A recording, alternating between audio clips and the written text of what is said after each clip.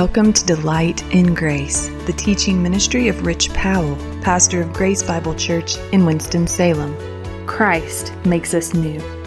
He calls us to a new path, to a new focal point. He calls us to a radically new way of living. It's not a call to look right on the outside. No, God gives us a new heart and a new identity. As we surrender ourselves to Christ's work, God changes our affections and our attitudes. Listen as Rich unpacks Ephesians 4:17 through 24 in this message titled Walk in Newness, Part 1. Today is the second clip from this sermon, first preached on October 22nd, 2017. Number 3, in the dark prison cell of self-preeminence, you are firmly settled in deceit. Verse 18. The ignorance that is in them due to their hardness of heart. They have become callous. Firmly settled in deceit. Hardness of heart, like callous. Why is that?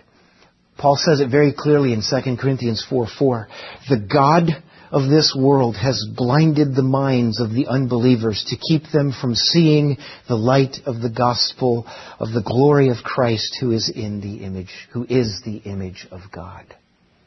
The God of this world has blinded their minds. To be firmly settled in deceit requires a persistent suppression of truth, a persistent suppression of information that is available to us, but I am going to deny it, I am going to ignore it, I will suppress it, because if I were to acknowledge God, that would get in the way of my life and my agenda and my pleasure. And they're calloused, they're hardened hearts. Thomas Nagel is an American philosopher. He is professor emeritus at New York University. And he wrote in 1997, he wrote The Last Word, published by Oxford University Press.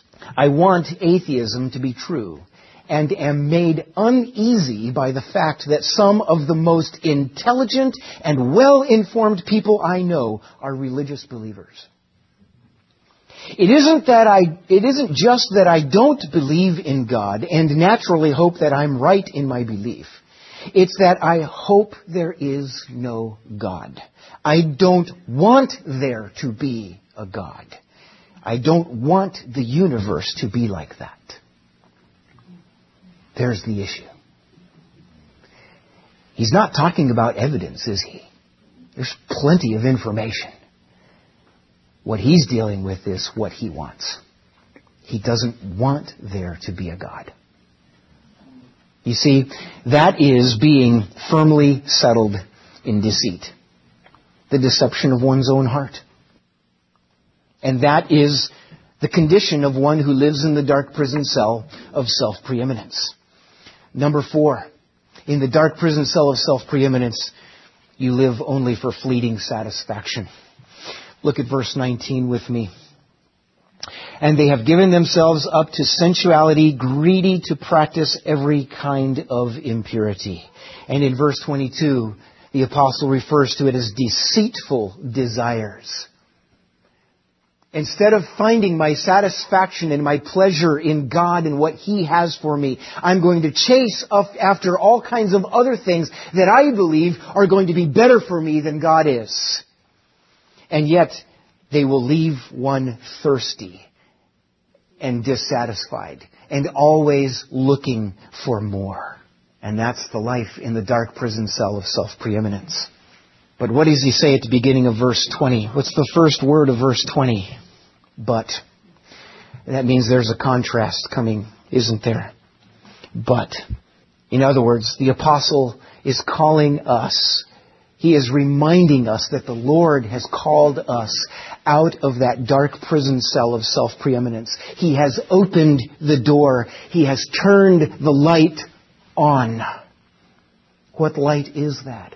I want you to know this verse, 2 Corinthians 4:6. For the God who said, let the light shine out of darkness. What is he referring to? In Genesis 1, when God said what? Let there be light. And what? There was light.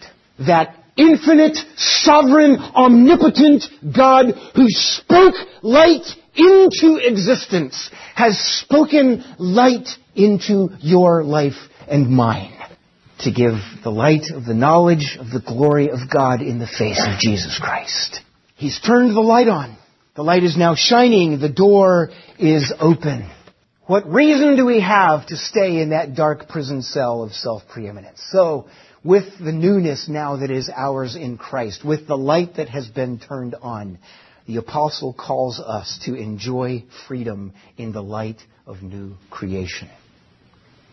Freedom in the light of new creation. 4 truths about that from this text. Number 1 is in verse 23. We have a new heart and a new mind. Now, those of you who are astute listeners, you're thinking, Rich, you skipped verses 20, 21, and 22. Hold your horses. We're going to get there. Number 1, the freedom of the light of new creation means we have a new heart and a new mind. Verse 23, be renewed in the spirit of your minds. 7 different references in this text alone to the mind and what we do with the mind. And the problem of the unregenerate is what they do with their minds. And the fact that we have a new heart and a new mind means that we are not left to mere human reason and imagination, but we have revelation. God has made Himself known to us. And that gives us then perspective. That gives us power. That gives us life. And with that new heart and new mind, we are no longer calloused. He says, the prophet says in Ezekiel 36, that God promises under the new covenant, I will take out your heart of stone. Stone is hard and unfeeling. There's no life in a stone. And He says, I will take that out and I will give you a heart of flesh, meaning warm, alive, and can sense, can feel. God has given us that in Christ. And we are now sensitive to God's transforming truth. I've mentioned Xiaofeng before. He came to Christ about a year ago. For about a year and a half, he came to our Bible study, our Wednesday night midweek worship and our Bible study. We had the chairs up here in a square, and we were studying the Gospel of Matthew. And he came to that about a year and a half, asking questions, part of the discussion. Didn't know Christ. And then God worked in his life. He actually brought a little bit of adversity into Xiaofeng's life. And with that, he got his attention. And Xiaofeng entrusted himself to Jesus Christ in faith. And then Andrew and I invited him to our house for dinner. And he said to me, he says, you know, Rich, all that time studying, he says, it was difficult for me to understand the Scriptures. He says, but now that I've trusted Christ, he says, the Word of God has just opened up to me. That's the new heart and mind. A heart that is sensitive to God and His self-disclosure. God's transforming truth. The freedom in the light of new creation is, number 1, a new heart and mind. Number 2, it's a new identity in Christ. A new identity in Christ. And again, this is not an identity that we have achieved. It is one we have received. We are accepted. We are favored. We are beloved by the one whose opinion counts. He says in verse 24, and to put on the new self created after the likeness of God in true righteousness and holiness. That's not something I've achieved. It is something I have received in Christ. So that's this new identity. With it, I can sing, I'm no longer a slave to fear. I am a child of God. And I don't have to strive to affirm and have you affirm my identity. I have an identity in Christ, and it's His opinion that counts. And He loves me, and there is nothing that can change that. It's a beautiful thing. Thirdly, freedom in the light of new creation means I have a new affection. Verse 24.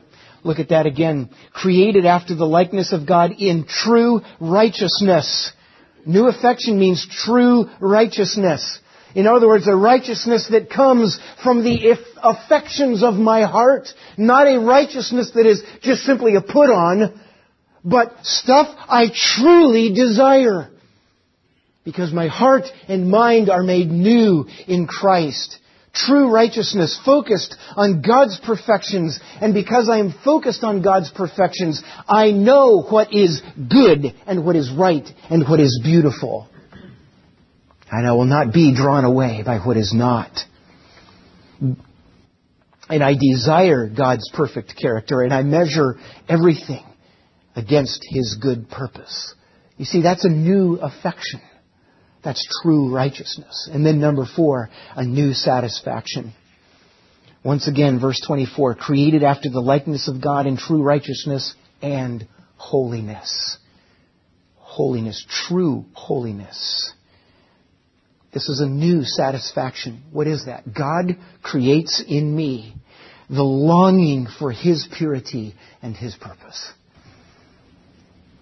Because that's where I find my satisfaction. And I'm not going to settle for lesser things.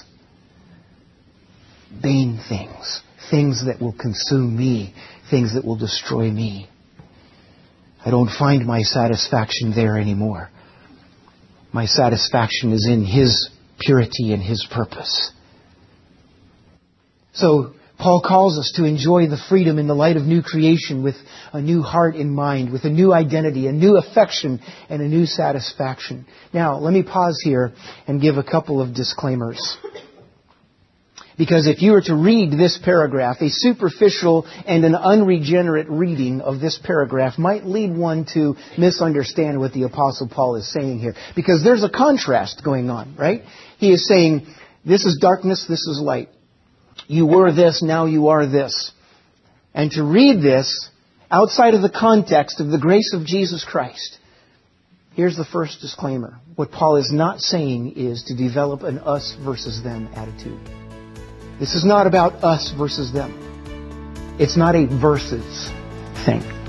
We're so glad you've joined us for Delight in Grace, the teaching ministry of Rich Powell, pastor of Grace Bible Church in Winston-Salem. You can hear this message and others anytime by visiting our website, www.delightingrace.com. You can also check out Pastor Rich's book, 7 Words That Can Change Your Life, where he unpacks from God's Word the very purpose for which you were designed. 7 Words That Can Change Your Life is available wherever books are sold. As always, tune in to Delight in Grace, weekdays at 10 a.m.